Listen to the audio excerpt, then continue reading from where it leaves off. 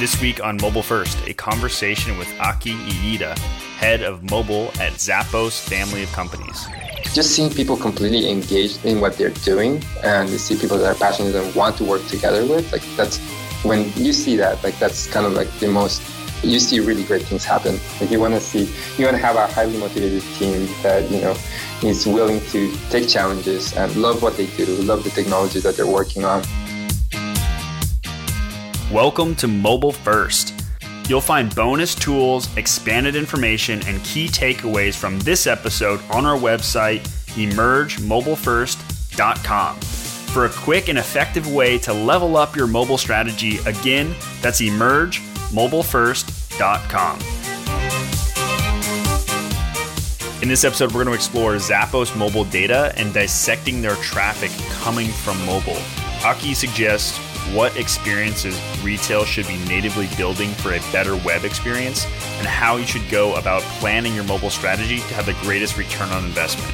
As a brand that's wanting to invest or already are investing in a technology, and you are looking to better align with mobile user behavior, this is an episode you don't want to miss. Aki, thank you for spending some time with us today. I really appreciate taking time out of your busy schedule to chat with us. Yeah, sure, no problem. So, I gave you a little bit of an intro to begin with and recapped a little bit of our conversation, but I'd love to hear a little bit more about you, and so we can get a little bit more insight about who Aki is. Oh, good Lord. Who am I? Yeah, I don't know. Every morning when I wake up, I wonder that. So I don't know, personally, for those of you who may not know, the name Aki might sound a little strange, and my accent might sound a little strange to some. I am originally from Japan, although I was born in Guatemala. My mom is from Central America. My dad was Japanese. So I grew up going to school in Central America and Japan. I went to high school in Japan, then decided for whatever reason to go to college here in the United States. I thought it would be a really good challenge. And, I fell in love with just the brochure of this, the University of the Pacific in Stockton, California.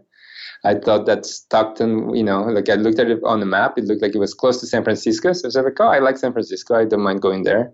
Stockton was not San Francisco.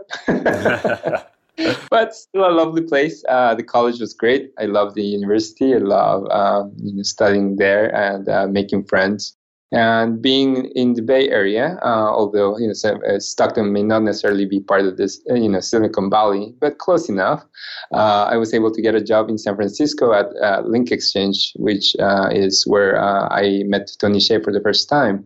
And then as the company got acquired by Microsoft, I stayed with Microsoft for a little bit longer as the sort of .com boom kept ongoing. And I kind of saw a lot of these companies in San Francisco just, take off and also, explode or implode as it was.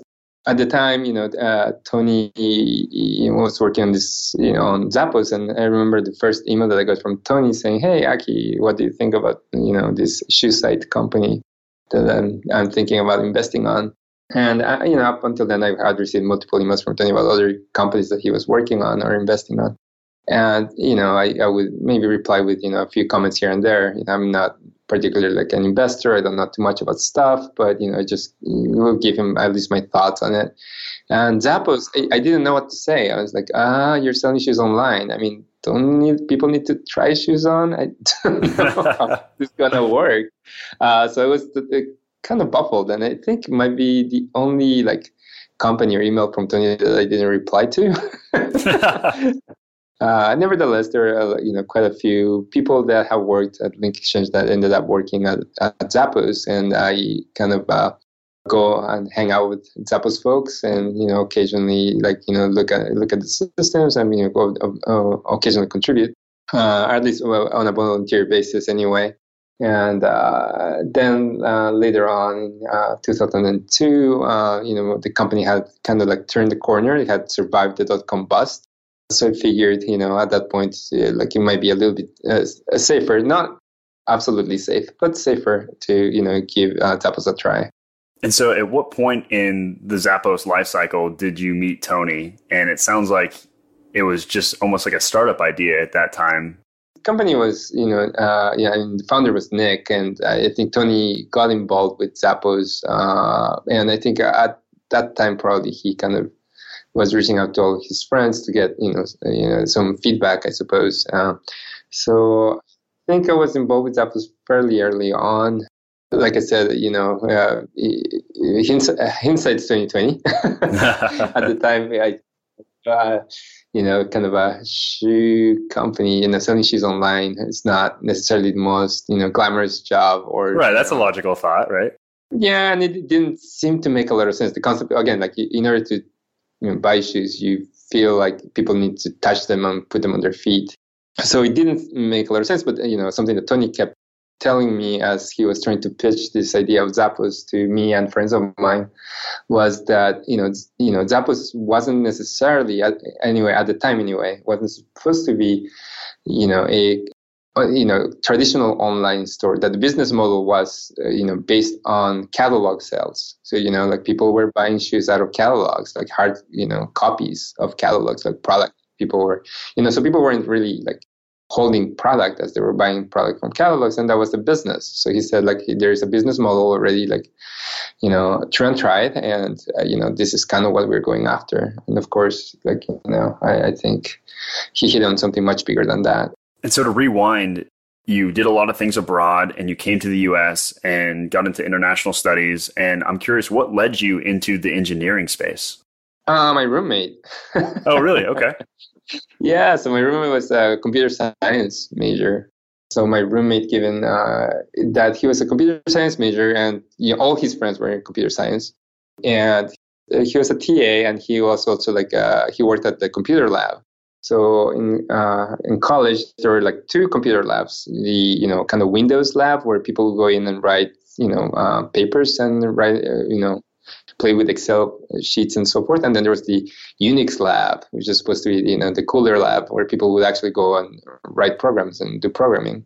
And he worked at the programming lab. And given that he was a freshman when he started and he got his job, he had like Fridays and, so weekends and Friday nights as his shift. So he would call me up and say, "Hey, I'm really bored. There's nobody here. Would you mind coming over to the Unix lab and hanging out with me?" And I would be like, "Okay, sure." So I'll come over. I'll hang out by the Unix lab, and I would see him actually do his homework, his, stuff, like actually write programs. And at first I wasn't that. I just brought my books and kind of read the stuff that I needed to for my homework assignments. And then I would look at what he was doing as far as, I think like what caught my attention was when he started actually working on web pages and like, making animated GIFs. That was very fascinating to me. So like, wow, you can actually put something tangible, something that's, like people could see on a browser. How do you do this? And, started playing with that stuff and just kind of writing, learning a bit of HTML, learning how to play with like graphics and so forth. And that got me hooked. After that, I just kind of like kept on learning more and more about, how to make pages dynamic, how to put together a, message board, how to, start playing with JavaScript and how to then store data in databases, retrieve data from databases. What's a database? All that kind of stuff. That's how I got started. Gotcha. You just started playing around and getting interested in all the changes that were taking place. And we had a chance to talk a little bit before this and how you launched into mobile. And so I'd love to continue that train of thought right there as far as the evolutions that you took in your career, going from a static page to a dynamic page to now the most dynamic page in mobile. And can you maybe explain some of these pivots and transitions you made through Zappos? Yeah, so coming into Zappos, like originally I came on board as kind of like doing some engineering work, right? So I would be working on the shopping cart initially and returns. In fact, I think I did some work, figuring out how to improve the return process. And then I started working on the shopping cart, then the product pages, then search results and search pages, then all the internal tools like, when at Zappos, a lot of the stuff that Zappos uses is kind of homegrown, like we built a lot of it. So, anytime a person from our call center, our CLT, would take a call from a customer, all the tools that they would use to kind of look up the customer, look up their orders, take care of their orders, all those tools were written in-house. So we had to build a lot of those ourselves. And, also, for merchandising, for them to place an order, from brands. And they said like, okay, we want to buy these many Converse shoes or whatever. Like all of that information had to be stored, managed, and, be able for folks to retrieve it easily, So all of these tools had to be written, and all of that was, all written in-house. So I had a great opportunity to sort of learn quite a bit about different systems, different, challenges, different businesses, or, part of the business anyway, and do that. Just kind of like, we were a very small team. So we all had to like take turns, like working on different systems just to keep things up and running. So I started kind of doing development work, initially mostly kind of front-end work, but then I moved to doing more and more back-end work. I think one of the more challenging things was when Tony decided that we would have develop a warehouse to ask us all to build a warehouse system. Like we didn't know much about, warehouse systems, what's receiving, what's picking, what's put away, what's shipping, what's, like all of this stuff was not something that I knew anyway. So I was really nervous to kind of tackle a lot of that. But, in the end, I ended up, spending like maybe 10 months living in Kentucky, managing the warehouse and, developing those warehouse systems and, like learning things like, low level, like kind of like language and how to write stuff to give commands to conveyors. How do conveyors work? How do the sorters work?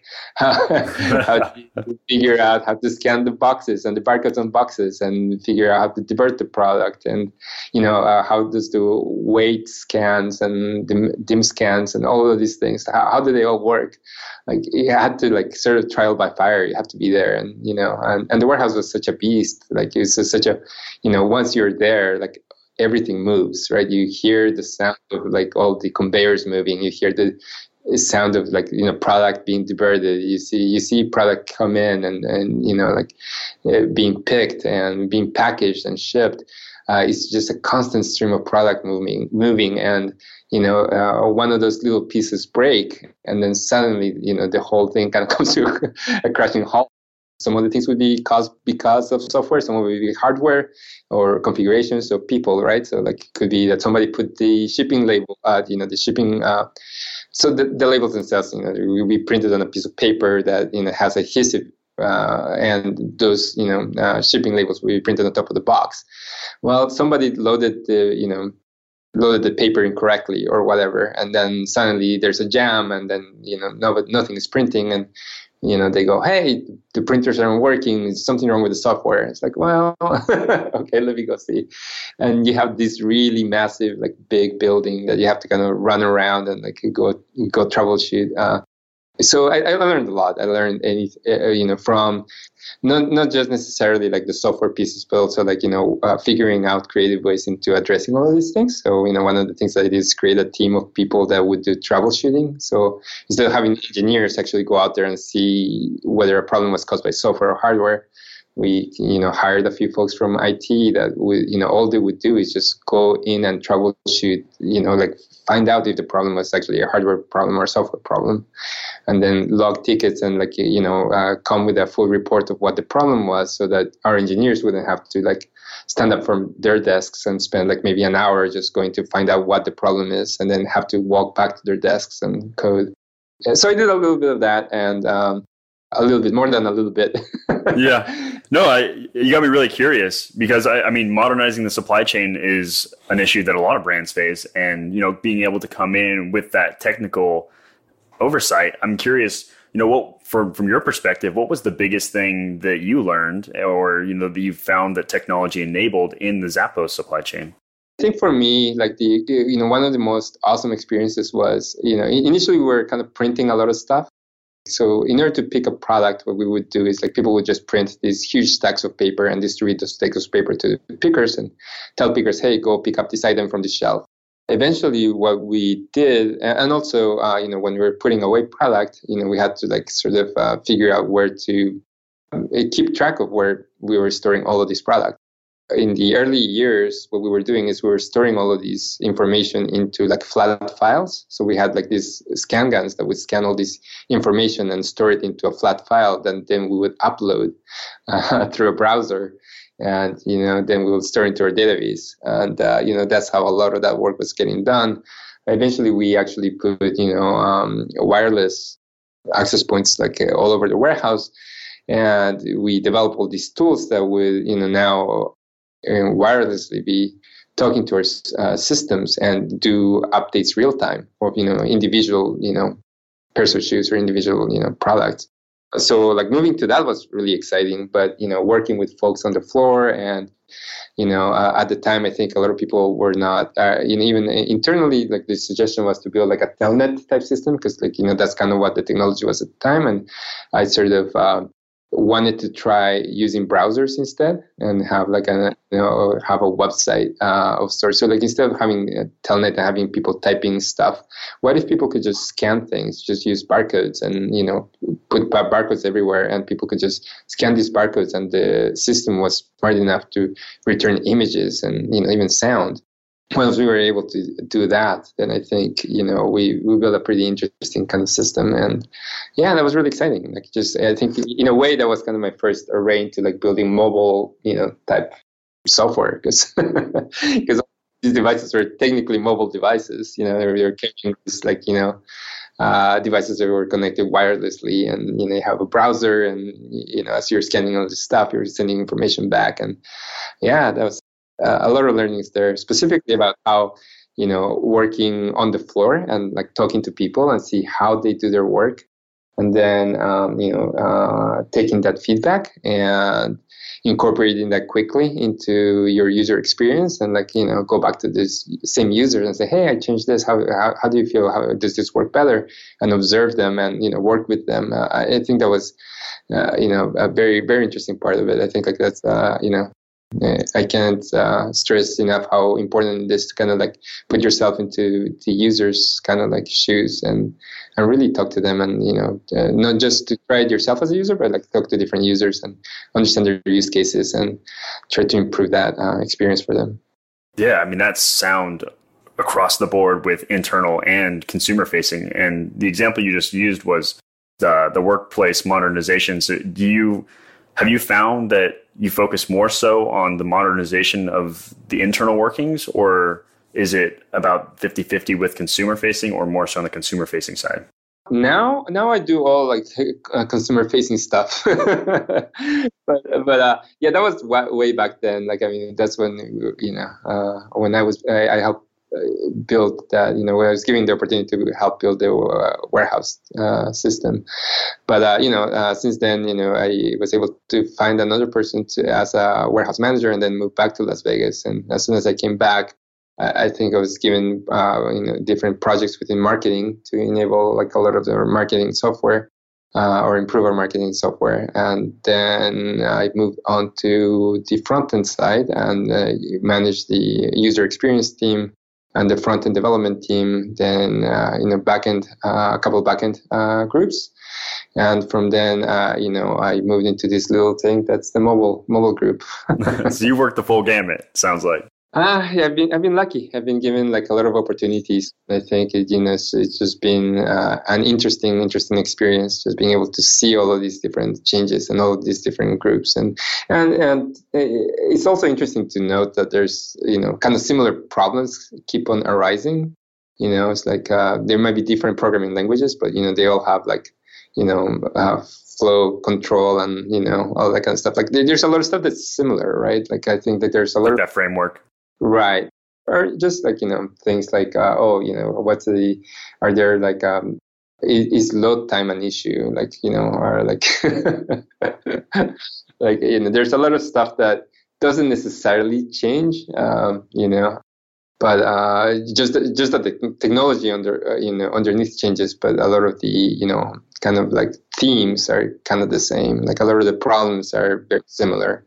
They don't change that much. So now with your main focus in mobile and, just calling out these challenges that arise, I think it's just a natural segue into what are some of the big things that are prohibiting scale right now with mobile, or what are the things that you've noticed mobile has enabled more so the challenge and the opportunity? So I think what changes a lot is like our understanding of like customer behavior, right? Because previously where you could kind of like understand users as to people that would use a browser and sit in front of a computer and like understand what their sort of customer journey was, right? Like sitting in front of a computer, they find your brand, your website, they come in, they look at particular pages, and they would add to cart and then check out, and that was or they you reactivate them through like email campaigns or whatever it might be. Like a lot of these things were kind of all tied into sessions within the browser, and and even though people may have different computers, like most of the time customers were kind of like sort of just interacting with you on this desktop kind of experience and on a single browser with a single session. Like that was kind of like what the customer journey was.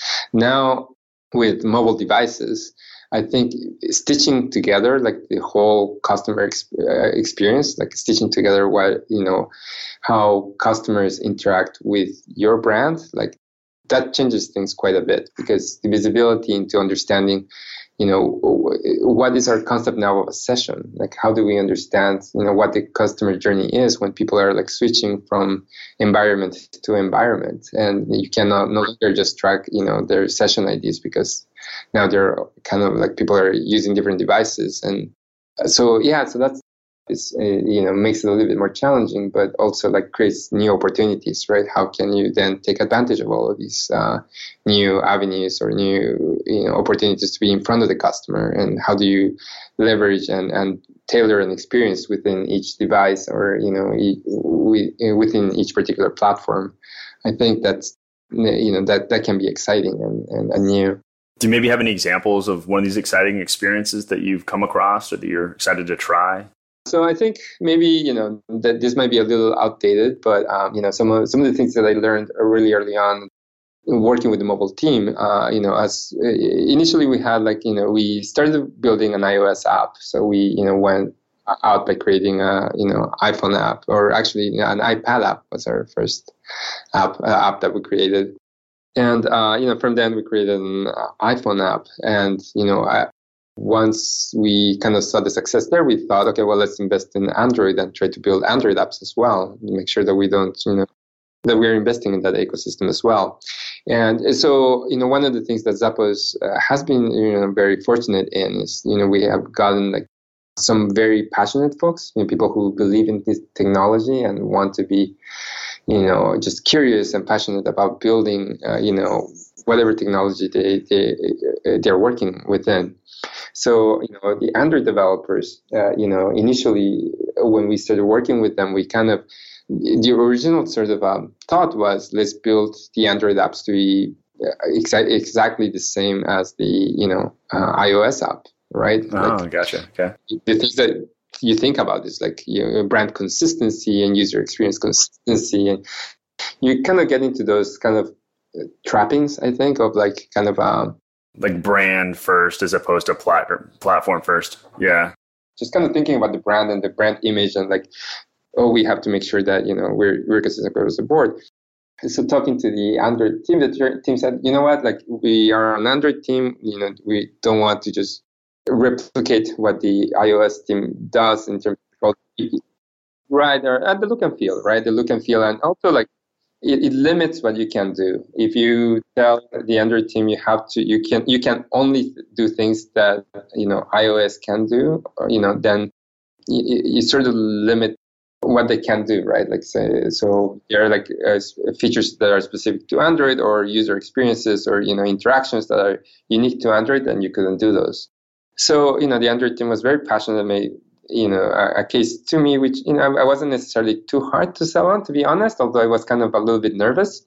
They said, hey, people who choose an Android device, choose an Android device because it's part of that experience. If you choose to buy an Android device, you want to kind of live within the ecosystem. And if you build like an iOS app or an app that just looks like an iOS app within the Android ecosystem, it doesn't look as good. So let us sort of build an Android-like experience, like a very different experience. So I said, sure, go for it.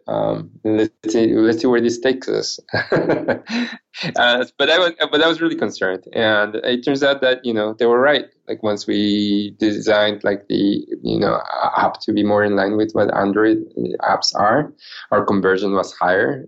Customer satisfaction was higher. So I think had I taken the opposite approach in like kind of chain both experiences, like the iOS and Android experiences, to kind of be exactly the same, then you sort of like force the teams to work on like the lowest common denominator. Like you have to you can only innovate as much as both platforms allow you to. You can't build features are unique to them, right? And it's interesting because I've talked to other companies that have done things where they try to build as much of the app and their source code to be the same for both apps, and that just ends up being a disaster because over time they just keep drifting more and more. Yeah. So, it's best to kind of like separate that up and then just kind of free up the the app developers to just like be evangelists for the environment that they work in, and really be passionate and love the like if you are an iOS developer, love Swift and love developing in Swift and new things and see where it takes you. Yeah, and oftentimes too, when you try to develop on two platforms, though, you're having to maintain two code bases. So sometimes the support is 2x, right? But at the same time, if the results are there, then it justifies it. Yeah, for sure. Like I think, I mean, it's true that you have two code bases, so like that's challenging. But at the same time, having two code bases enables you to not create some weird dependencies in each other, where like. Now you have to update something for iOS, but because the code base is the same, now you have to make sure that you test it in Android, and now stuff's going to break. Like that, I think that there's a higher cost in trying to have like a single code base.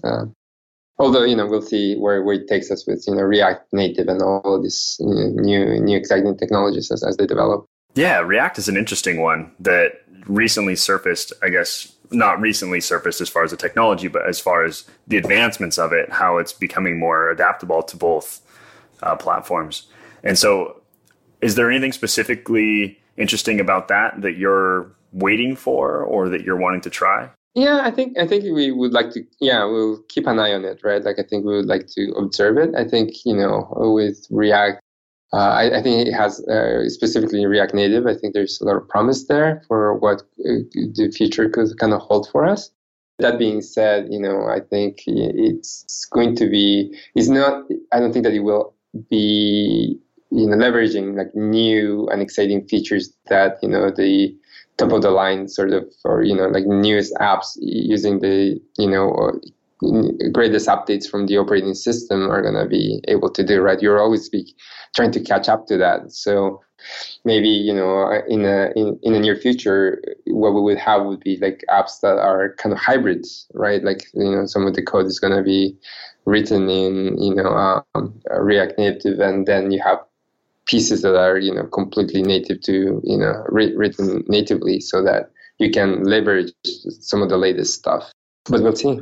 So in all your experience in mobile, and where you see things going and being able to be on the ground and really hands-on to really experiment with this stuff, where do you think, if you could do it all over again, or, for a brand that maybe is just starting to tinker with mobile or wanting to put more resources there, what would you say is the biggest ability to get the return and make an impact?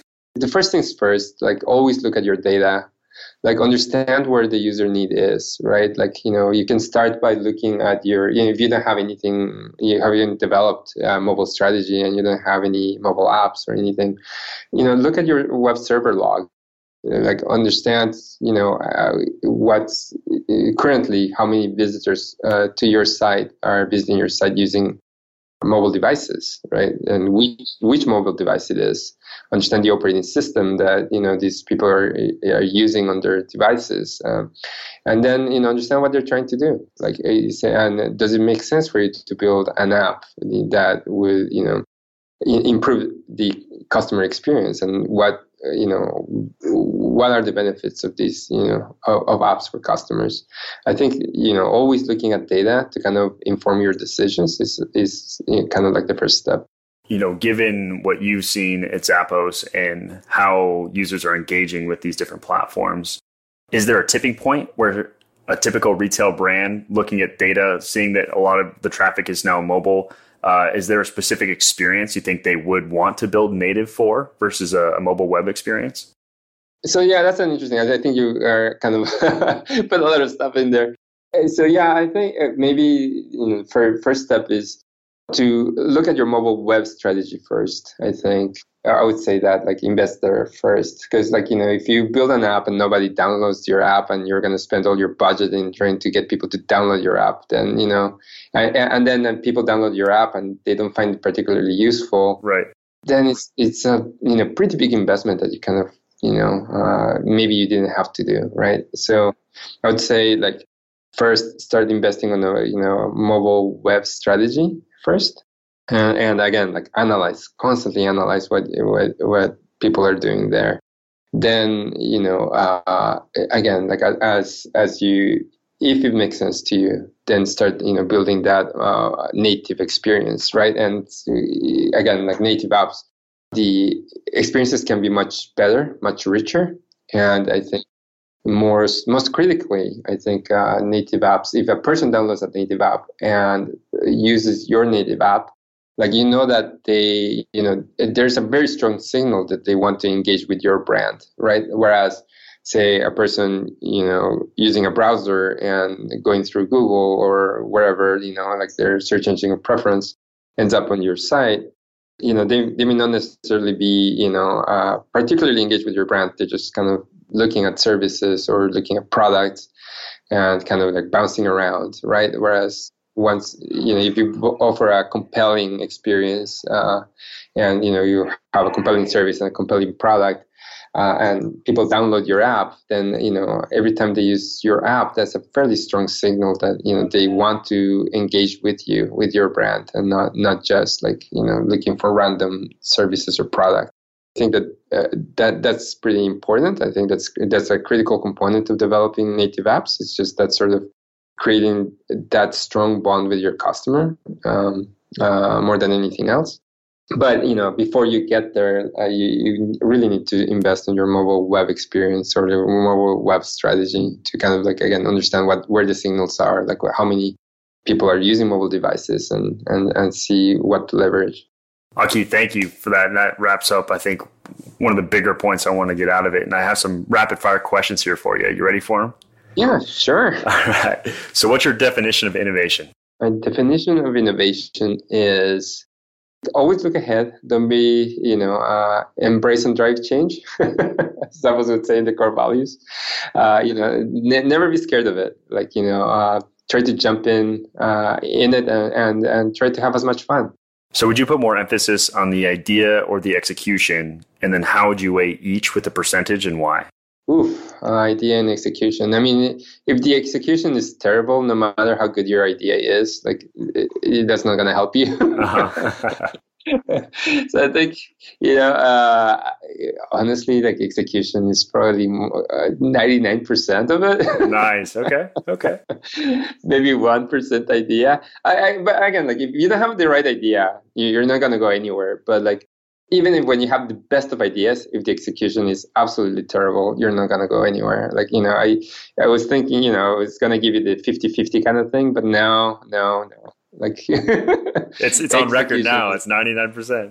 Yeah, no, execution is like absolutely critical, like because there's a lot that goes into executing something properly. Yeah. And so what's been your biggest learning lesson in your journey so far? My biggest lesson in journey, I think, I haven't talked about this too much. I mean, I talked about like the technology piece and maybe brought up the Android team a little bit. But I think building with, working with folks that are passionate about what they do, like that's kind of like the most exciting part about kind of my job and what I see, that's what kind of really, aside from just kind of learning and, solving problems, just seeing people completely engaged in what they're doing and see people that are passionate and want to work together with, like that's when you see that, like that's kind of like the most, you see really great things happen. Like you want to have a highly motivated team that, is willing to take challenges and love what they do, love the technology that they're working on, is able to kind of work together. Like, seeing that, like, I think that has taught me like the value of having really strong teams, like the value of having really strong individuals and teams that can work together and build really great things. How about your favorite business related book? Business related book. Oh my God. Let's see. Can I cop out and just say no? I don't know. How about your favorite book? What's your favorite book you've learned from? I was gonna say like delivering happiness. That's fine. I need your pitch though. I need to understand. It's only fun for me because I lived through it. That's all. Like it's just kind of like for me, it's kind of a journal of like a lot of the stuff that I've gone through, and like and also like what Tony's perspective is on this journey of Zappos. I think I personally have a different perspective on this, as we all probably have. But it's interesting to kind of have that, as a book and knowing that people are reading it is just kind of like a trip. Yeah, and I'll make sure to link to that in the show notes because I think it's a great book that everyone should check out that the CEO of Zappos wrote. So I think it's an awesome resource. So I'll definitely link to that. I want to make clear that, it's not that I'm trying to pitch it. It's just, you asked me personally what I thought. And I think for me, it just kind of resonates. It's interesting to see, like history being replayed and see the perspective of a person that is not you going through that, like seeing what his perspective was. And, seeing, potential differences in how we perceive things and how, he perceived things. Well, yeah, I agree. I mean, you have the emotional attachment to the experience, which totally makes sense. So definitely not giving you crap for that. So how about your favorite digital resource? Favorite digital resource? Safari books, probably. Okay. It's pretty cool. I mean, Apple has some really interesting stuff also, like on iTunes. I think that they have really cool stuff. Yeah, I think those would be my top two places to go. And then I have my favorite question for you here, and I know you might be a little bit biased, but what's your favorite mobile app and why? My favorite mobile app? Yeah, my gosh, well, I think, my new favorite might be the Zappos Apple TV app that we just developed. It's been a lot of fun to kind of work on that, like sort of think differently again and like, deal with new challenges. And I think, even though right now we only have the first version up, I think it has a lot of interesting potential as far as what you can do. Like, it's great to see like the images that we have, like the high resolution images and the high, like the HD videos of our product, because I think that's one of the strengths that Zappos has is like these really gorgeous images and great videos, and seeing those on TV like really like kind of make our product pop. And I mean that's probably one of my newest kind of favorite apps to play with. But yeah, sorry to sound like a salesman, but. Hey, it's a great brand, I'm also an engineer and a developer, and I just kind of like chat about these things. What's the coolest thing they're working on right now that you want everyone to know about? Coolest thing that we're working on right now? Man, there's so much. I mean, like I think we're very excited about all of our apps. I mean, like I think in iOS we're making some pretty big investments. We're making some really big changes there. We just released a new home screen, and we want to continue to improve that home screen and personalize the content on the home screen more and more. We're doing some really interesting things in the backend with using machine learning and data science, which is really, really cool.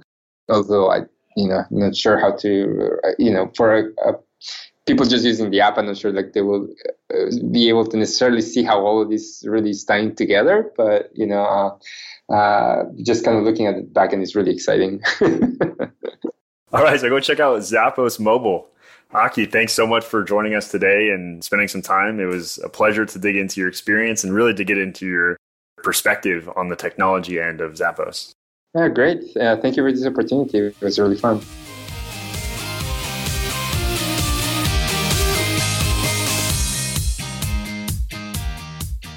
Hey, thanks for listening today. Next time, I'm sitting down with Julia Kaplan, VP of Product at ThreadUp. We dig into some pretty insightful behind-the-scenes content in this episode, so tune in next week to check it out. And I'm always happy to be a resource in any way that I can, so visit emergemobilefirst.com to reach out to me directly or for additional insights, resources, and bonus tools that can help catapult your organization to the next level. Until next time, think mobile first.